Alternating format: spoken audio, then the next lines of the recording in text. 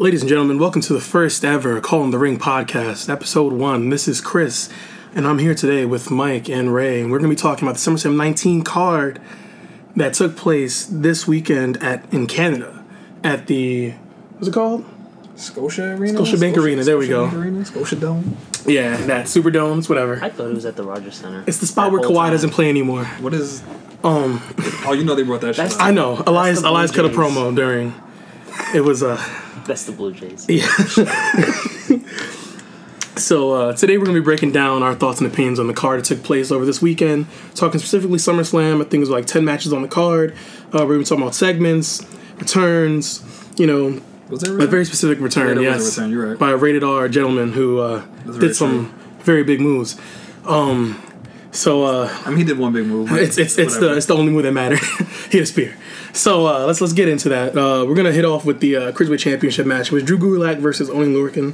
It was a really hard hitting match. Of course, Oney Lorcan's a fucking psycho. Yeah, he consistently tapped into his character where he just rages out when he gets beat down. At one point, it basically almost cost him the match. He raged out while he was getting slapped up by Gulak, and Gulak put him in the Gulag for the second time. Forced his way out. Let me address that name. That's a horrible fucking name. I know. It's just corny because it's just a offshoot. I get it, but it's so bad. I don't know why they forced it. It kind of is a little bit, but I don't need to be in the Gulag. But basically what happened was it was a very hard hitting affair, and Gulak ends up punching Lorcan in the Adam's apple once the ref got distracted and hitting him with the I forgot what the heck did he hit him with? They hit him with his finish. I think he hit him with the Gulag. No, it was Cyclone Crash. He hit him with the Cyclone Crash for the finish. That's what it was. Punched him in the throat, Cyclone Crash. It was a pretty solid match. Lorcan basically did what he does. He beats the ever shit out of somebody. Just happened to lose this time. It kind of made sense because Tony Nese being champion, losing the belt to Gulak. It didn't make sense for Gulak to drop it immediately after winning it. So... And he deserves a long run. It was long overdue. Remember the Zoe train? And yeah. He was his character. He was Enzo's sidekick for a little while. That's tough. Yeah. And then he had the no-fly zone.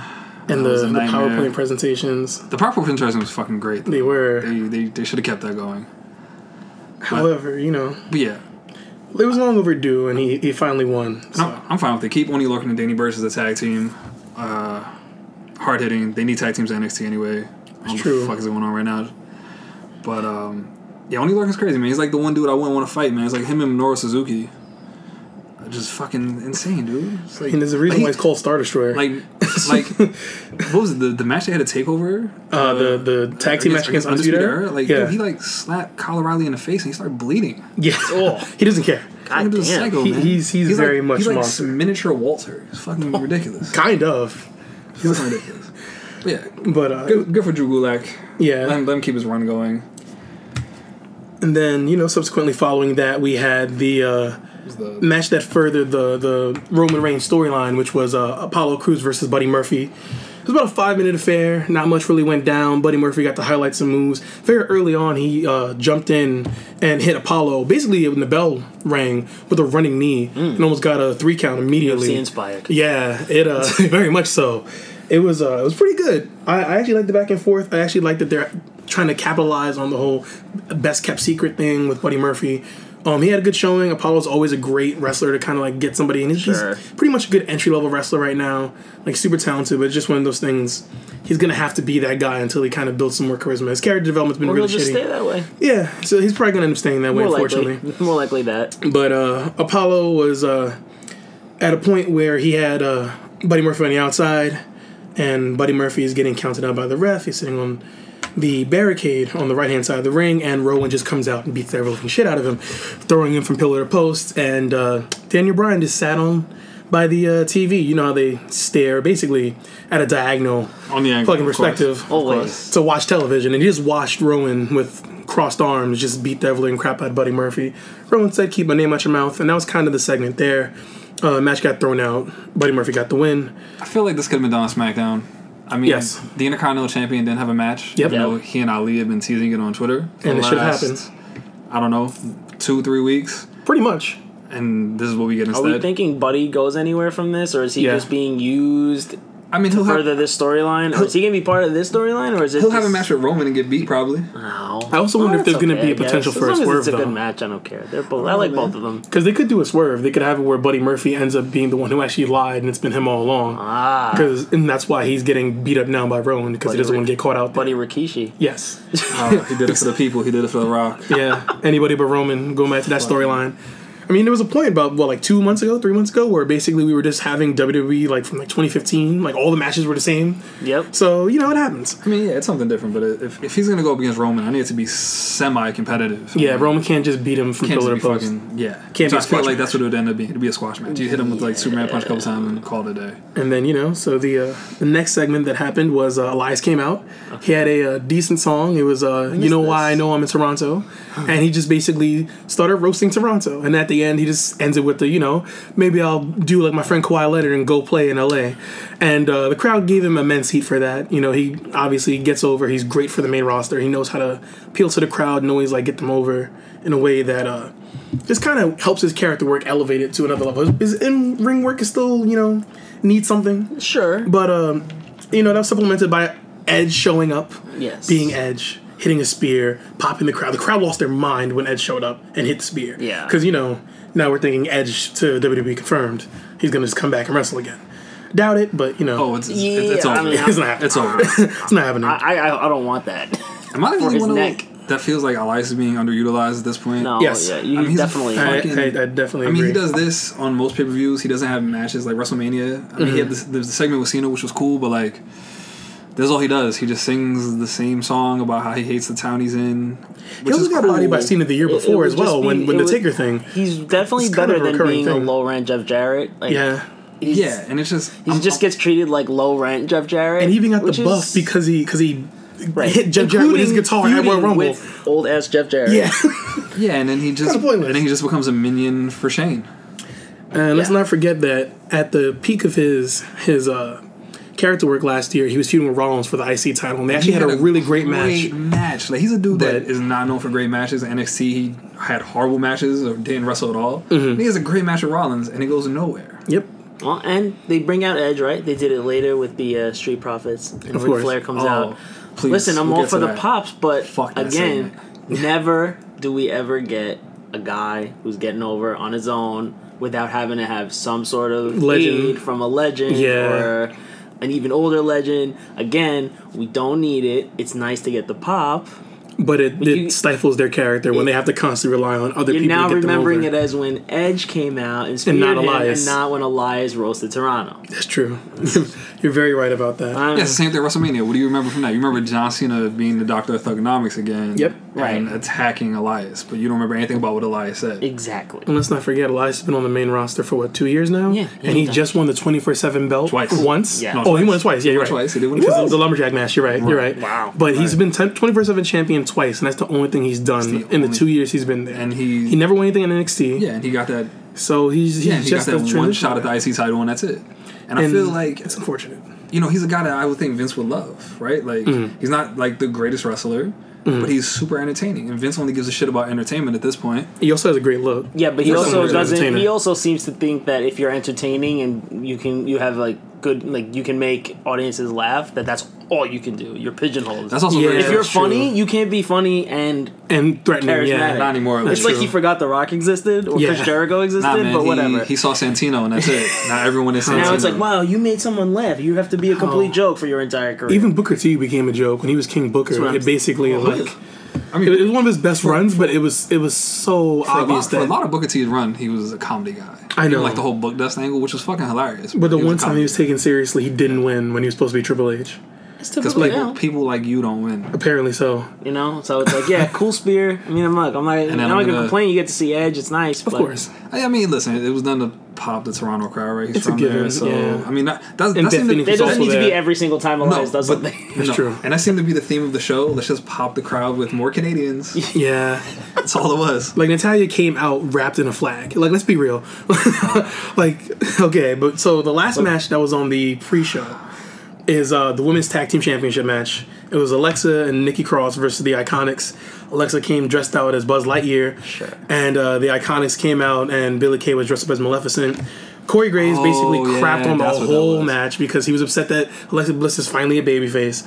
I do find it hilarious how he shifts. So like the one constant he's always had. Speaking of Elias, is Elias that he just hates Elias no matter what. That's true.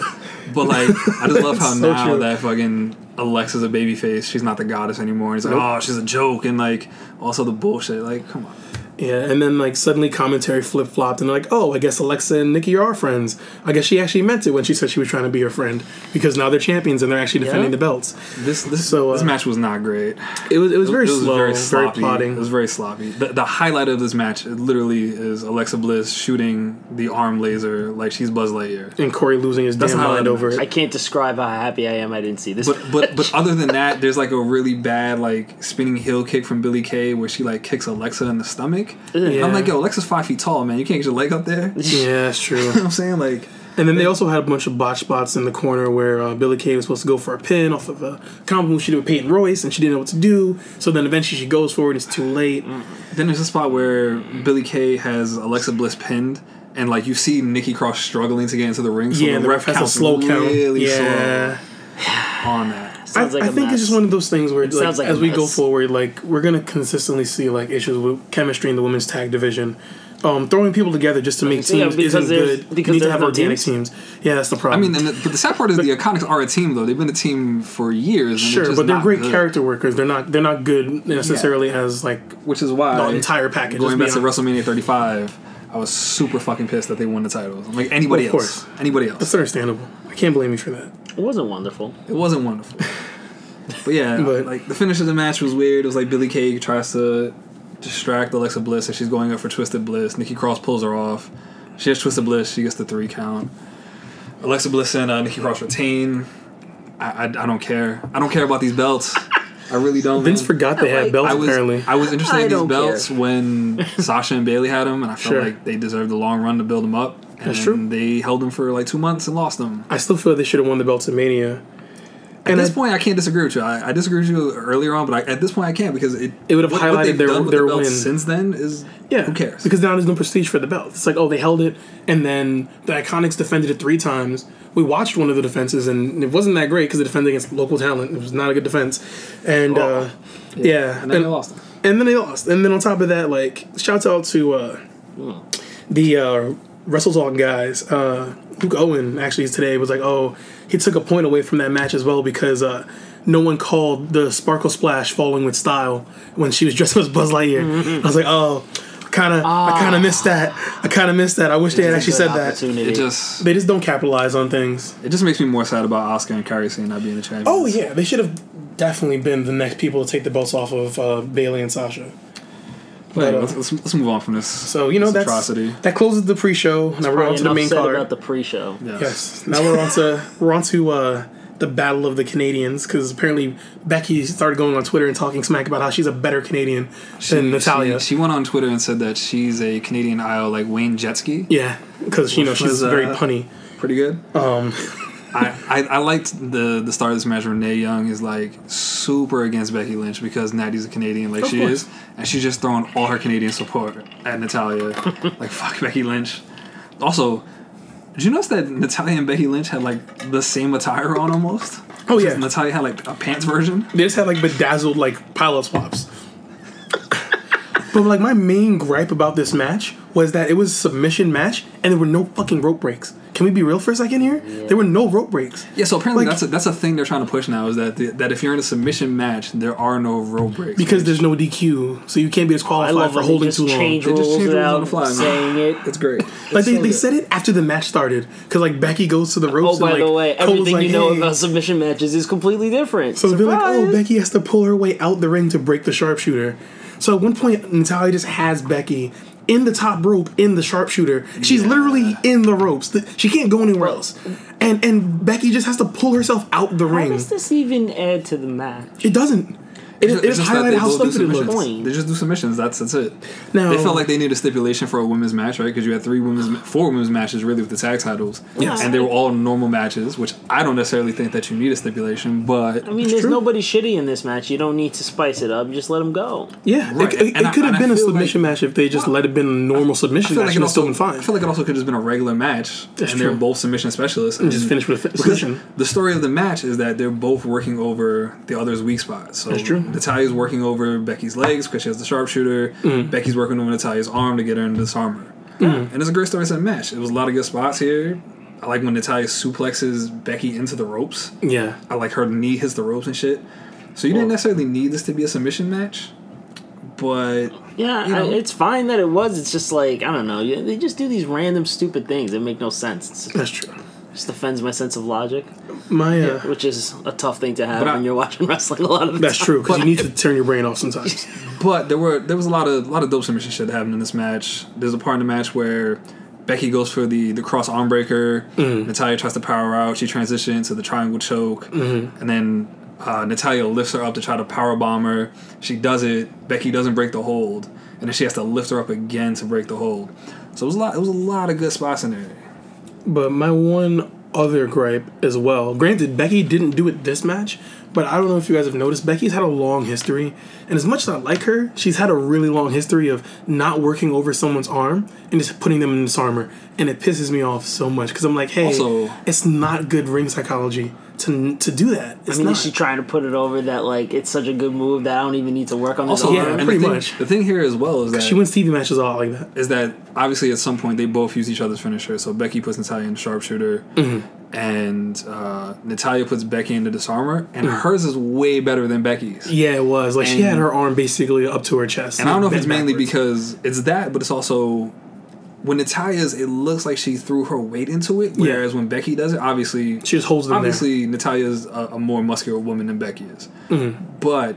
It looked like she was throwing her weight into it, where Becky doesn't like she ever throws her weight into it. That's true. She's just like leaning forward and trying not to hurt her opponent. Which is fair, but like I understand, like you need that air of realism when you're having a match. Like you don't want people to necessarily be like, "Oh, hey, that's fake." Like we all know it's kayfabe, but like you know, you got to keep the illusion up. So it does Exactly. feel more impactful when you see a move look like it does more damage. Like Yes. Pete Dunne's triangle choke. Whenever he catches somebody in the triangle choke, and then he just proceeds to punch them in the head over and over again and try to make them lose consciousness in the choke. Yeah. It makes the move look more dangerous because it And like feels the as though it flip of hurts that more. is like my favorite wrestler ever, The Rock, when he started doing the sharpshooter. Oh, I mean, this that is so shit, bad. that was dog shit. It was so bad. And I'm like, I wish he would stop doing this because it looks bad it watered and the it move takes down. me out of Her it. sharpshooter. It's Yes. like Her it's like sharpshooter. I can't with the do this better. Like, you know what I mean? But yeah, but nah. Do this To your better. point about the rope break, I did think the sharpshooter in the second rope was interesting. It's different. It's something we don't see on the regular. Yeah, that's You fine. know, I mean, it was a good match, right? It was a good match, and the yeah. crowd was hot. It led into the finish. Becky drags herself out of the ring essentially. Natalia throws it back in there, trying to set up for the sharpshooter. Becky counters it into the disarmer, and Natty taps out. So Becky retains the Raw Women's title. It was a good match. It was a really good opener. The crowd was hot. It's amazing what happens when Becky Lynch has an opponent who's credible and capable, and you know, Yeah, shocking. Lacey Evans is really green, and I just didn't understand why we needed a 3-month feud between them. Yeah. That it benefited nobody. Not to mention Baron Corbin somehow managed to weasel his way into Becky Lynch's feud. Yeah, but and it doesn't seem like this feud is ending. I mean, obviously Raw is really depleted right now for women, and Natalia was on Twitter saying that she's still coming after the Raw Women's title. So that makes sense. Sure, I fine. imagine at least we'll get another rematch of Clash of Champions in September, That's fine. and it should be a good match. That's true. Alright, so moving on, we have the shortest match on the card. It was Goldberg versus Dolph Ziggler. It ran about 1 minute and 50 seconds. It was a sub 2 minute match. Very, very short, sweet to the point. 2 super kicks, spear, jackhammer, 1, 2, 3. Well, Dolph comes out, cuts a promo about how he's the best wrestler, and Goldberg's afraid of him because he should be to a jobber.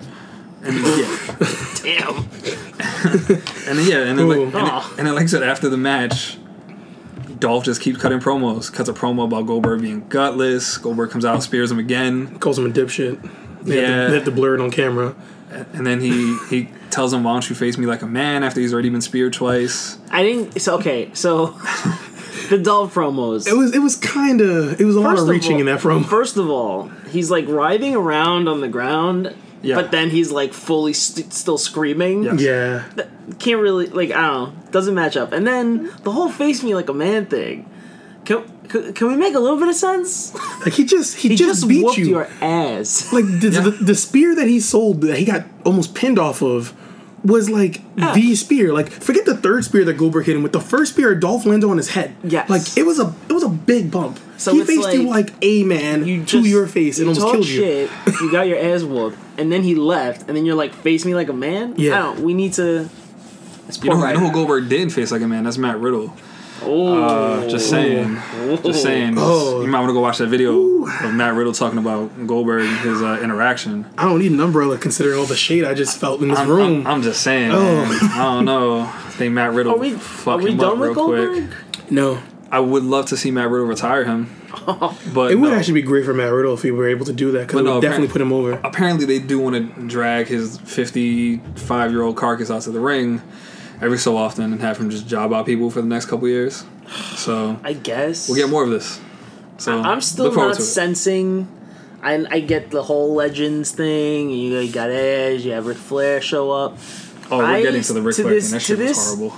I still don't feel Well, that like elbow drop was fire. Hold up. the WWE world really feels that way about Goldberg. So I No. feel like So his the casual appearances... fans, the casual fans do because they always Get pop the for nostalgia. Get the nostalgia. nostalgia pop. And I that's it. guess, but that's me, and I don't pop for it.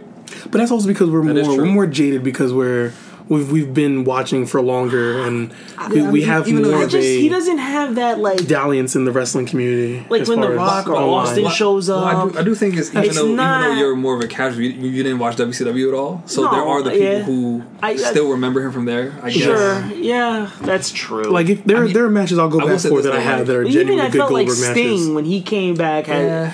People were way more excited about Yes. it. I I don't will feel give you like that. that excitement Well, when Sting he was shows also- up. It's just like, oh, Sting was also their guy Right. more so than Goldberg ever was, though.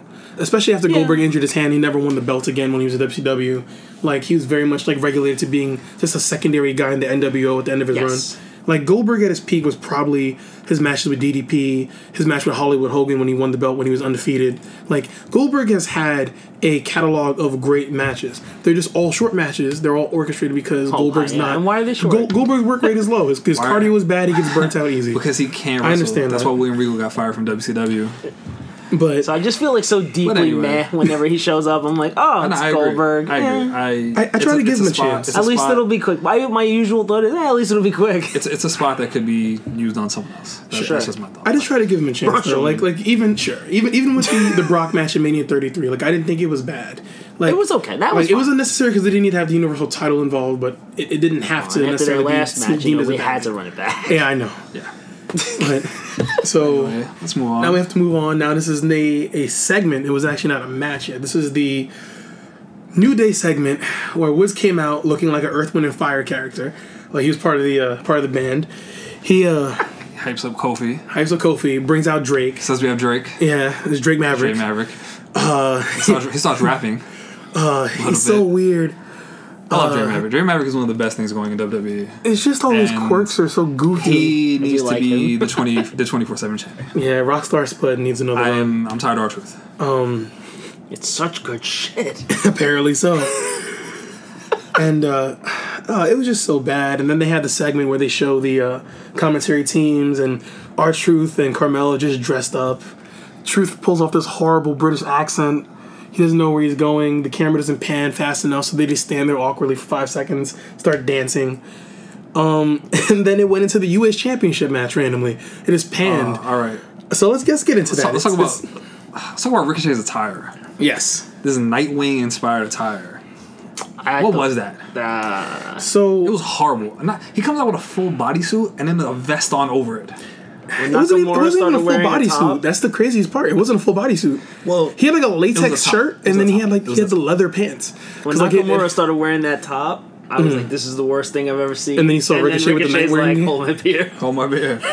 Like you said, that tweet, man. Ricochet looked like a gaming chair. It However, was bad, man. It It was was a good off-putting. match. it was a really great Really match. good match. Yeah. It was And I easily want to one of the specifically shout out best the matches. one-legged move that Ricochet the springboard? did. The springboard off the rope with one leg. I noticed that. I saw Yes, it, it and was I was great. like, "This is quality." Yeah. And the leapfrogging move that he did across the club to hit Yes! Styles with the Karmana. Yes. Like, that was a great sequence. Yes. But my thing is, and I know you're big on this. Go on. The segment beforehand, during the pre-show, there's a segment where the OC, I hate that name so much, the club, the Bullet Club, goes up to Balor, and they're like, yo, you're taking on the Fiend tonight, and you're not going in as a demon. Why? And he's like, yo, I got this. And he's like, all right, cool. If you ever decide to change your mind, just say when. say when. And after that match took place, Carl Anderson went on Twitter and put #when and just put a photo of the match. Super about it. Yes. So let's see what happens with that. But continuing back on with the United States Championship match. Story of this match makes sense. AJ's working over the leg. Obviously, Ricochet is high flyer, a lot of aerial based moves, so AJ just works over his leg throughout the entire match. Like you said, he does the one-legged springboard, which was super impressive. I'm Yes. still convinced I don't even know how he do Ricochet that. is not really a human. I don't know. Maybe he's a reptilian. I'm not trying to get into conspiracy theories here, but From iRobot, man. it's a lot of stuff So going good. on here. It was But yeah, so good.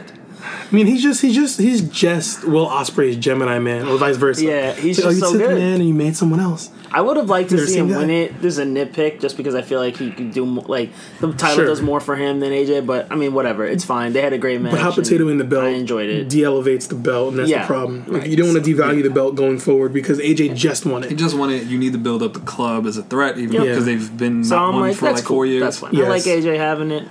Yeah. So I hope And they have then another match. let's not drop the CM Punk moment of the night. yeah. So basically, every time in this match, Ricochet tries to build momentum. AJ stops him. And he hits AJ with a neck breaker. Hits him with a standing shooting star press. He goes for the pin, and then there's the moment where he goes to set up Ricochet for the calf crusher because he's been working the leg, and Ricochet counters it into the Anaconda Vice, one of the most underutilized submissions in all of wrestling. Yes. Fuck yes. So good. And if he's going to add that to his arsenal, I'd rather that instead of him using the code breaker, which doesn't have a name. They just call it the knees. Knees. Yeah, First of all, just double knees to the this face. is a problem, and we'll get into it in the Bailey Ember Moon match, because she also does a code breaker-esque move, and they just call it the knees. Yeah, Asuka does it too, and they just call the double knees to the face now. Ricochet does it, and they call it the recoil when Ricochet does it now. But I hate that they call it that because it's just called Codebreaker. Where it's okay. Yeah, It's but 2019. We've I seen like Jericho it. for like 25 years. We know what he does. Yeah. It's Recoil, fine. Ricochet. It's all about bouncing off. Yeah, but we already got the recoil at the beginning of the match, and I don't like that. It's.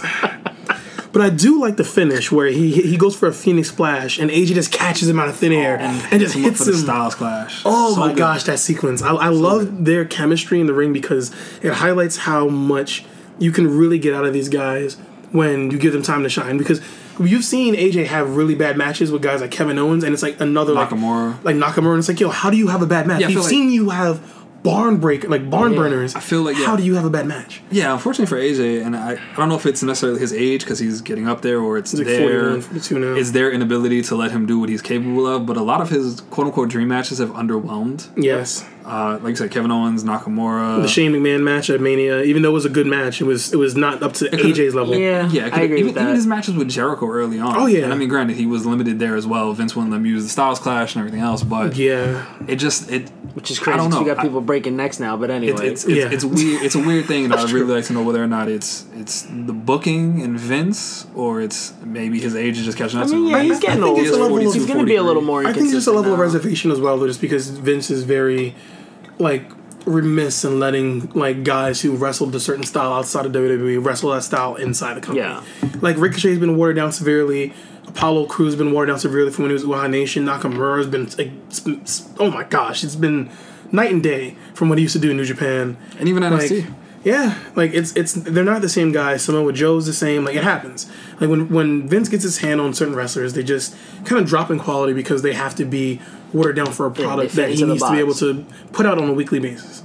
So we kind of got to that point. That's a great point. So let's get to two guys that Vince is about to have his hands on. So AJ retains the title. Good job for the club. I fucking hated this segment with the Street Profits and Ric Flair. This was horrible. I mean, Yo, shoot. This was horrible. First of all, It's such a shitty first thing of all, to you do. have Angelo Dawkins out It's such a here shitty thing to in do. his most Enzo moment yet so far, where he's trying to shoot a shot with a married woman, Nikki Cross, congratulating them for retaining the women's tag titles. And then asking her to hit him up on IG. He puts his whole handle out there. Also, what's good with Montez Ford, and like he was doing this at TakeOver as well. These like weirdly like sexual gestures, and like he's always like sticking his tongue out and shit. It's just weird. It's really off-putting. Ric Flair comes in, and he's always off-putting at this point. I'll tell you right now, like, for me, I didn't follow them in NXT, so they're new to me, and I'm sure they're new to a lot of people. That's true. And it's not gonna work. Wasn't Dawkins like Sasha's manager at one point? Dawkins was Like, Sasha's manager in like NXT. 20... 13, 14. Yeah, it was These guys are just annoying. They're PG crime time. Up here right now, as currently constituted, they are fucking annoying. I'll concede that to you because it feels like they're being forced to be this like exaggerated version of their NXT character, and it does hurt them a lot. I do think sucks. I do It's think like- we're gonna have an Enzo and Cass syndrome with them as well, where they're gonna be over in the beginning, and then people are just gonna get tired of it. And then they're not going to win anything, and it's going to hurt them, and they're going to fall down the card and probably get broken. And at up. least Enzo and it's Cass sad. had their like. because they have a lot of chemistry. Because Montez Ford in particular has a ton of potential. Oh, he's charismatic as hell, and he's a great I mean, wrestler. maybe this could change when they actually start fighting Yes. on the main roster, and I can actually see them wrestle and appreciate them more. But right now, to me, it's like you said, they're like at least Enzo and Cass had like a thing that worked. Right now, they don't even And it also I'll doesn't make give you- sense. have that. Not to get into TakeOver too much, but they retain the tag titles, so they're still in NXT, Mind you, but on Raw. and easily it's- one of the best matches on that card because the takeover match was actually really fucking good. It was good. I do Like- still think that it exposed that they're green, and this segment just annoyed me, and I was like, oh, Yeah. I'm really starting to sour on the Street Profits. Sure, I just think And they're we good as have one of to those. That's not Not what at they're all. supposed. I mean, clearly they're only up here doing promos. So, like Yes. that's not what's supposed to be happening. No, they're basically supposed to like appeal them to the crowd and think they're funny. The problem is that like Vince doesn't understand that certain tag teams or like certain like acts need to be cooked slow. Like not everything can be put in a microwave and like just flash like cooked because like And they're it just- ruins the quality of the product. And when you Just so super stereotypical. You- yeah, it's you bring really these guys annoying. up. It's like I see what you're doing. it's just too much. Yeah, and it's I get it, and I don't like it. Because they're basically supposed to be like these party guys that when the bell goes on, like they're focused and they get it going. Like Montez Ford has like a litany of moves that he can tap into. You know, he usually sells and sells and sells, and then Dawkins comes in with this super great hot tag. Like they know their niche and they stick to it, and when they're allowed to flourish, they do it well. But when they're forced to just do these routines where they consistently just are like these hyperbolic versions of like just like black stereotypes, Yeah. it doesn't help them. And I say that with the narrative being that I want to see them flourish and be better. 'Cause I Yeah. actually like Street Profits a lot. I actually think wanna they have a see lot of them fight. potential. I want to see them in the ring. And I actually want to see them like succeed on the main roster. I think they've been called up way too soon, but that's just me. Like, you know, Vince doesn't see it that way, so we that's got the Ric problem. Flair out here. It's like, oh my god, And nobody wants to see that. this And then guy. the segment, it didn't even go anywhere. Rick just came out and they just popped in front of him and then just moved on. Speaking of moving on, Speaking of things no one wanted to see, that crowd did not want to see this next match. yeah, it is. What is this? SmackDown Women's Championship match, Bayley Oh, versus yeah. Ember Moon. The crowd is dead for this one. Now, granted, they do have to follow AJ Styles and Ricochet, and the build has been horrible. Ember Moon has been built horribly for this moment. Yep. But Yeah. there was honestly, there's not much to talk about in this match. There were typical Bayley spots. There were typical Ember Moon spots. There's a lot of back and forth. Ember Moon hits her somersault cross body. I mean, a somersault elbow. She hits a springboard cross body a couple times. Bayley hits her with the running knee.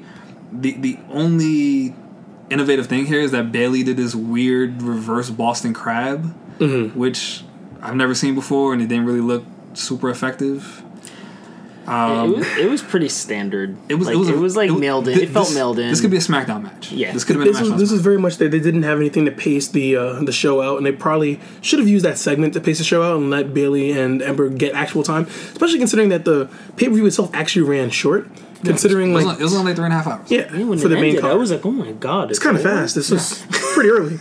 They should have been given at least another 5 minutes. Their match was very short, and I think that because of that, it highlights how much Vince has kind of lost sight on the women's division since Ronda's gone. It seems that his interest was only peaked when Ronda was there because he cared about elevating the division around somebody who was as mainstream as she was to get the casual fans in. Which is amazing. And now that Which she's is the gone, most- it's like the most Vince Vince forgot shit. that he Yes. has this well of talented women that can show up and show out on every night. Like you have the 4 Horsewomen, you have the Kabuki Warriors.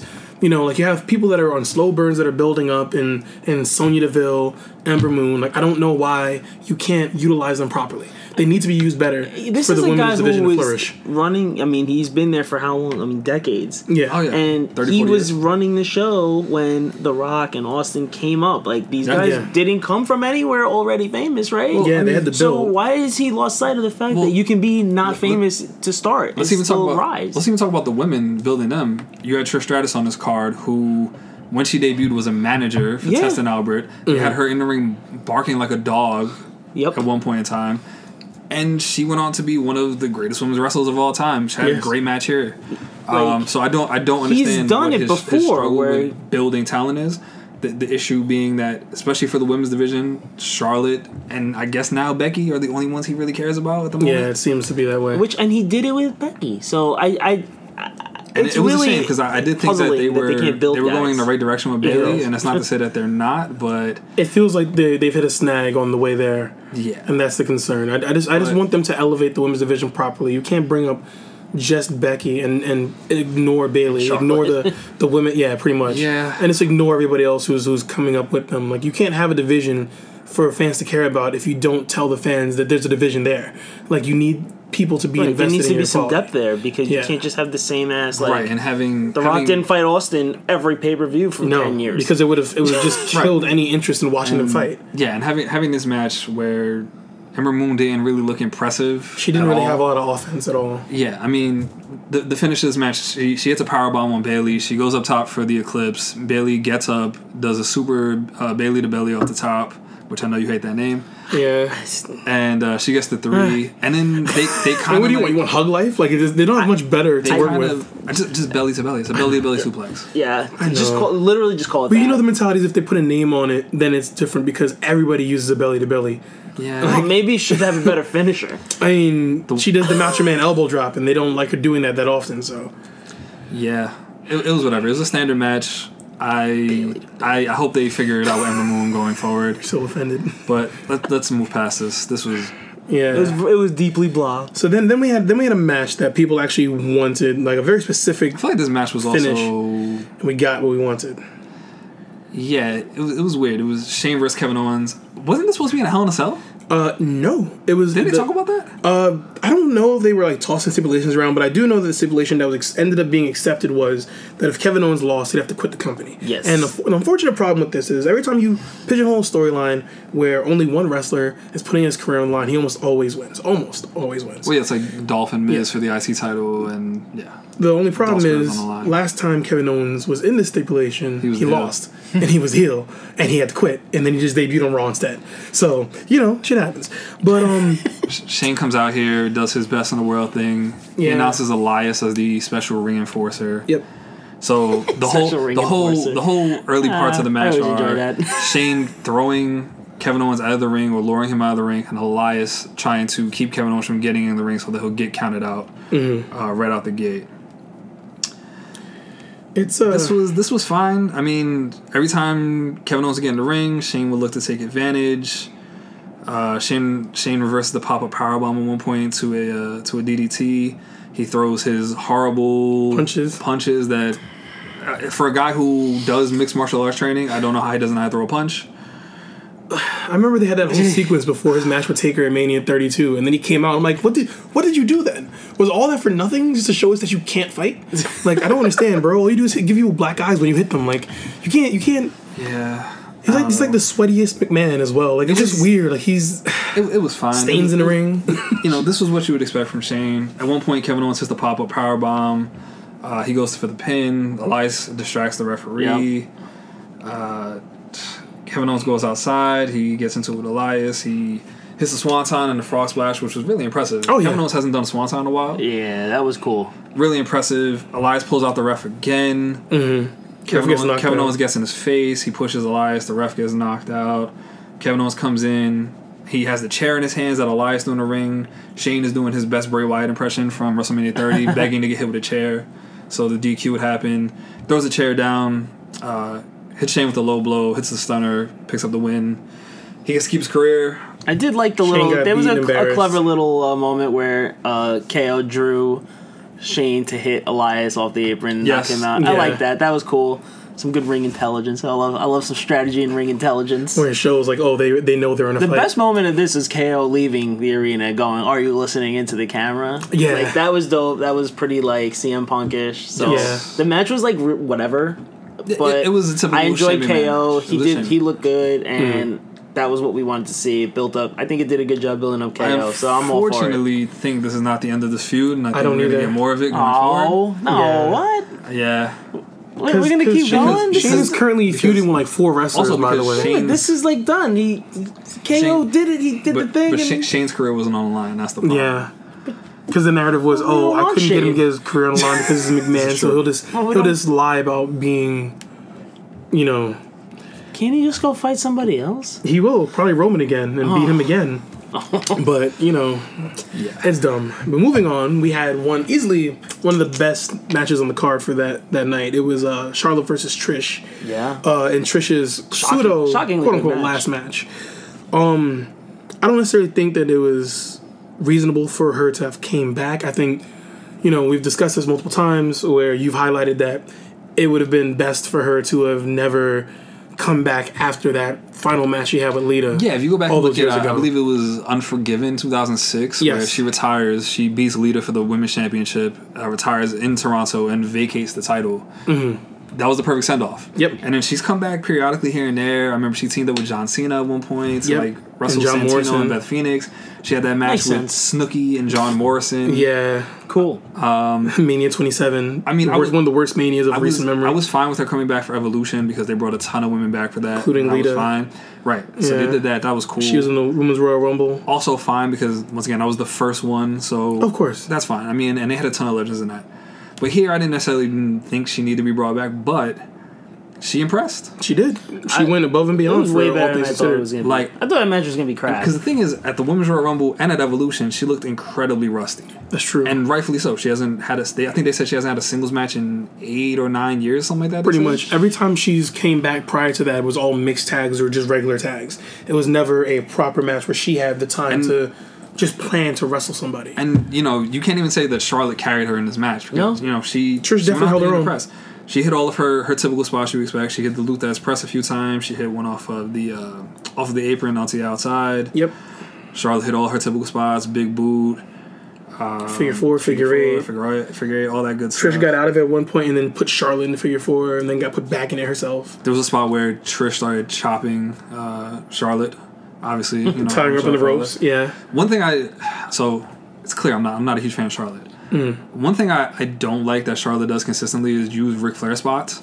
So there's a part in the match where Trish is down on the floor and Charlotte pulls her knee pad down to drop the knee on her. Yeah, it's And definitely a Flair spot. It's absolutely a Ric Flair spot, and it's cool you want to pay homage to your father and shit, and your finish, I think, is enough of that, and a lot of other things are. But when you start stealing spot for spot, I'm not a huge fan of it. But I mean, I don't think the finish of this match was ever in doubt, right? Like, Trish is the one leaving, so she has to put Charlotte over. Yeah. It's Realistically. another accolade I don't necessarily think that Charlotte deserved. But yeah, like you said, Trish put Charlotte into the figure 4, put her in the figure 8. Charlotte escapes. She goes for Stratusfaction. Charlotte kicks out at 2. Yep. So and she NG is hit with a chick kick as well. Right. So she put Charlotte over here strong because she kicks out of her finish. Mm-hmm. They go back and forth for chops. Charlotte hits the big boot, puts her in the figure 4, moves into the figure 8. Trish taps, and Charlotte gets the win here. You know, I mean, listen, the finish was never in doubt, and this is what you would expect. Trish is the legend returning. I mean, even though we saw Goldberg win earlier, she rightfully should be the one to she should be putting over whoever her opponent is. If this is her farewell match as she claimed it is. Mm-hmm. And it was at her hometown, so Right, in her hometown. I love your pet peeve though that she celebrated too much. She like just she was won. like, like a Power Ranger at the end of an episode after she lost. There's I'm also like, a weird moment here. at the end You where lost. after she loses, she tries to come out the ring and the ref tells her go back. I did She's see trying that. to walk out and the ref waves at her and says no, go back. Yeah, And go she back climbs in back there, up and she's yeah. like holding her legs. She's like, bro, like I'm tired. Well, I she finally I comes thought back she was out. gonna break her tailbone when she fell off the apron. I mean, that was rough. Yeah, it's true. I mean, Was Charlotte's it an just- acquired taste. Did Charlotte just look? Is she getting like even bigger?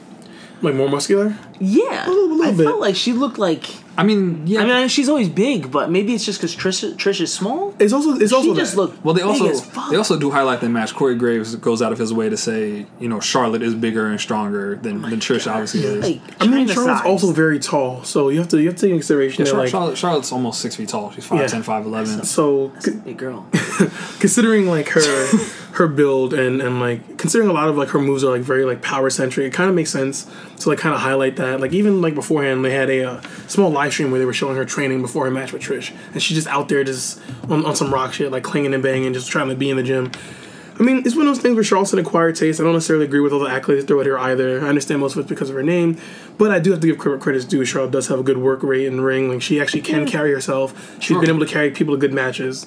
I don't necessarily like the whole like Roman factor where she gets shoved down like people's throats, but I will concede that Charlotte had a really good match with Trish, and it definitely will put her in a better position eventually when they eventually throw her back at the top of the card. So it's one of those things that has to happen. Yeah. So moving on, we have the WWE Championship match, Kofi versus Randy Orton. This has been 11 years going, basically. Like, we can go back and forth over these stories and about everything that's always happened with them, but it seemed like he was very much leaning towards like Kofi having to retain here. This kind of made sense. It ending in a double count out, in my opinion, was very bad. The crowd didn't like it. They chanted bullshit. They did chant bullshit.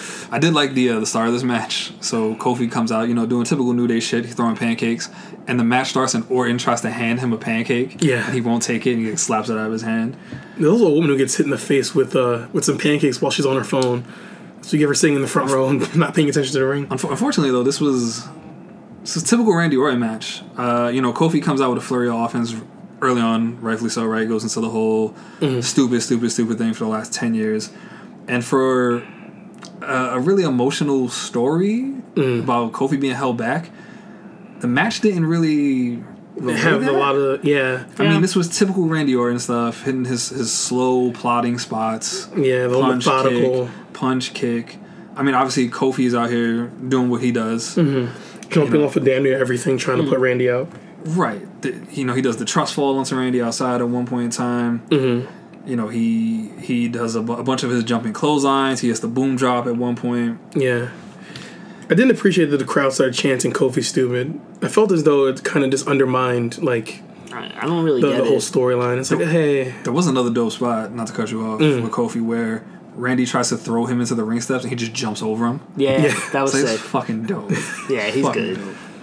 But we get to the end of the match pretty much, right? And the issue that I understand people had with that was that they never highlighted that the ref was counting Kofi and Randy out. So you have a spot where Kofi goes up top and Randy counters it into the RKO. Yes. Yeah. And Kofi rolls to the outside. Kofi rolls to the outside. So now when Randy comes out, that should restart the 10 count. It did not. It definitely felt as though he came out and the ref was on 4 and just kept going. Right. He just counted slower. And then flexible rules. Yes. Right. And then Randy is looking at Kofi's family. Highlight of the night, Kofi shit talking Randy Orton. Kofi's son, rather. Shit talking Randy Orton.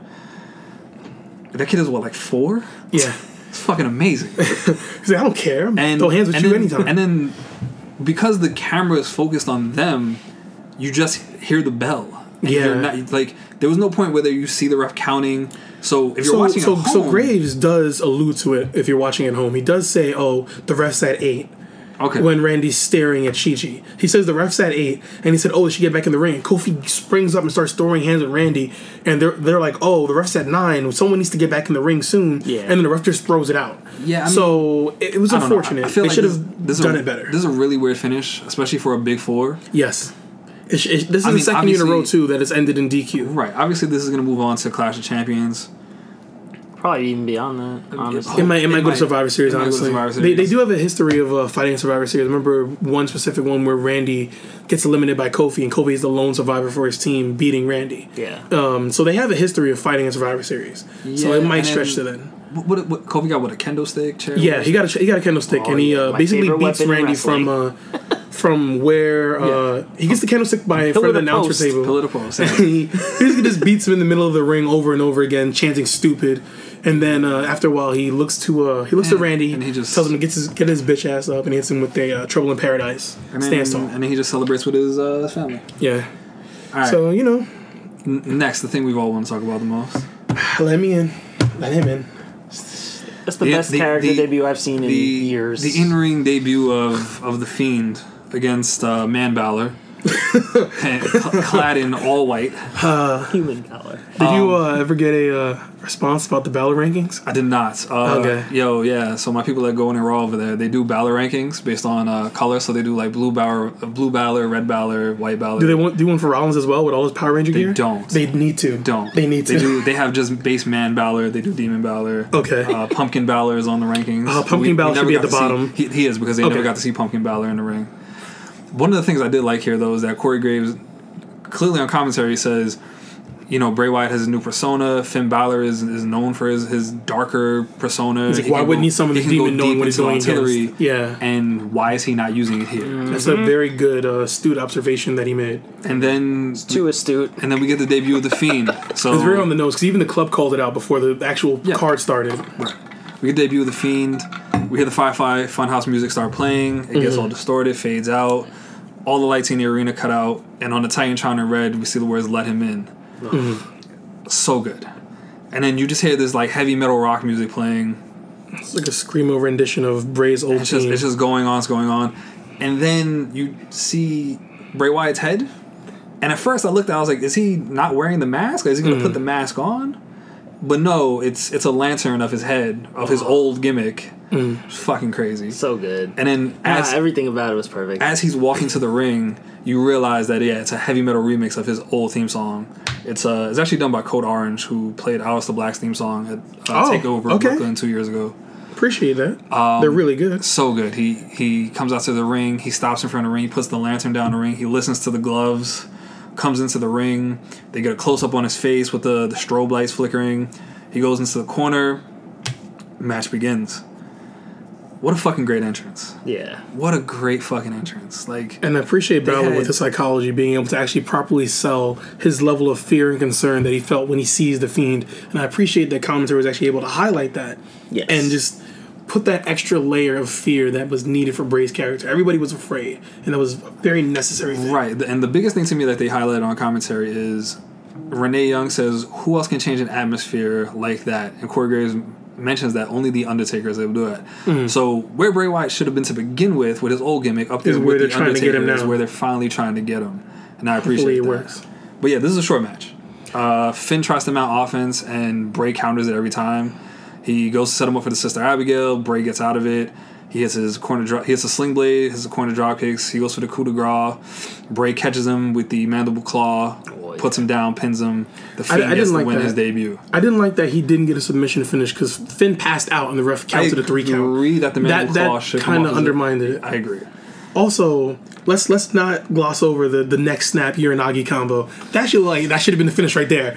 You just snap someone's neck and hit them with a Uranagi. They should be dead. I just don't should be dead. Yeah, that literally would kill you. Yeah, yes. Realistically. But hey, I'm not gonna complain. I'm happy that Bray is out here doing. Easily, it was the awesome highlight shit. of the night, and I love the fact that the crowd was so heavily into it. It made it feel so much bigger than it could have been. Right. Hopefully, this is a sign of things to come. I don't know how you're gonna necessarily maintain this character on a weekly basis. I think it's going to be more of. I think we're going to see a lot of regular Bray. I think you're going to have to. He might even compete as regular Bray. I think you're going to have to, because otherwise it's not going to make a lot of sense. But not like Finn. It's going to be more like a Cactus Jack type situation. Sure, where he's still deranged and off. Yeah, because he's going to have it's like when Mick would go into Cactus to for a real big match. Right. I think it's going to be something like that, because this is obviously you can't be like a pay-per-view exclusive. Yeah, you can't just have him on regular TV unless he's constantly destroying people backstage. Yeah, it's not special if it's done every week. So you got to keep that in mind. But this was great, and hopefully they keep it up.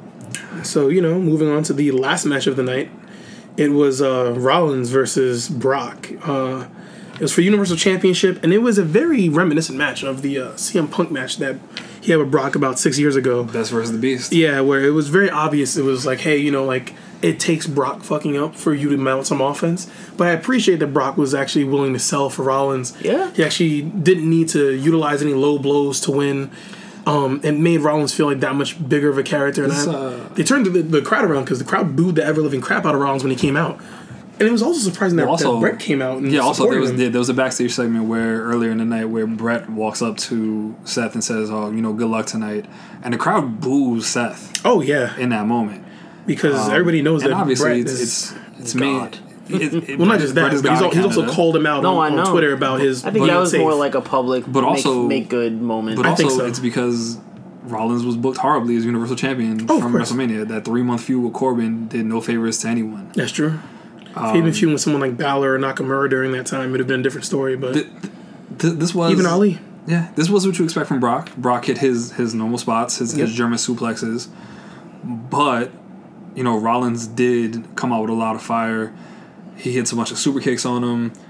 There was a dope spot where I'm not a huge fan of Brock spots, but he's swinging Rollins around by his rib bandages. Yeah, that was dope. That was sick. And I was like, all right, man, you got it. You're pretty strong. I do like when he's allowed to be an effective beast and not just a guy who suplexes people. Right. Yeah, I mean, I still think every match, like I was, it turns out like a video game boss fight. Yes. Where you gotta wait till he's not doing anything. But you gotta wait till he's on cooldown and then you get all your and moves off, fuck and him then up. you gotta dodge the rest of the time. But right, and that's it worked what a little was. bit better here because It was more effective. Yeah. and, Yeah, and Brock was selling, like you said. He wasn't just like no selling his shit. Threw caution into the dick. wind. He went for the leap of faith elbow drop through a table to put Brock down. It's a good match. He had a couple F5s and still kicked out. It was. He also countered a bunch of German suplexes. He actually he counters one early on, hits a super kick, and then hits the stomp early in the match. And I think it's kind of like maybe is acknowledging like WWE is like kind of messed up the first Rollins run. We need to gave make to Brock. it better. The fans aren't digging it, so like let's actually just call an audible here. I mean, I feel like they just do Fix that in it. general because they did with Roman as well. When Roman was supposed to be Brock the first time, he lost. Yeah. And then they were like, "Oh, we fucked that up. So let's have Roman win again at SummerSlam." And then when he had to relinquish the I belt, just wonder what the Brock just hell won it again. Brock does. So I was watching. That's also true. I was watching Brian Zane's review earlier, and he makes a good point. I noticed they do this in every Brock Lesnar match. His biggest enemy is the ring post. Yes. It is. Yes. That's like the only way people get to beat him down. Like that's how they Just make him run into capitalize. the It's either They that or the always top throw him into the turnbuckle ring because he'll like throw a high knee into the top turnbuckle or the and top he'll rope and miss. just either fall out the ring or he'll just eat shit. Or he'll miss. Yeah. Right. But yeah, true. so like you said, he puts him through a table. He gets Brock back in the ring. He hits the frog splash. Goes for another curb stomp. Gets a 2 count. He goes for the stomp. Brock counters it into the F5.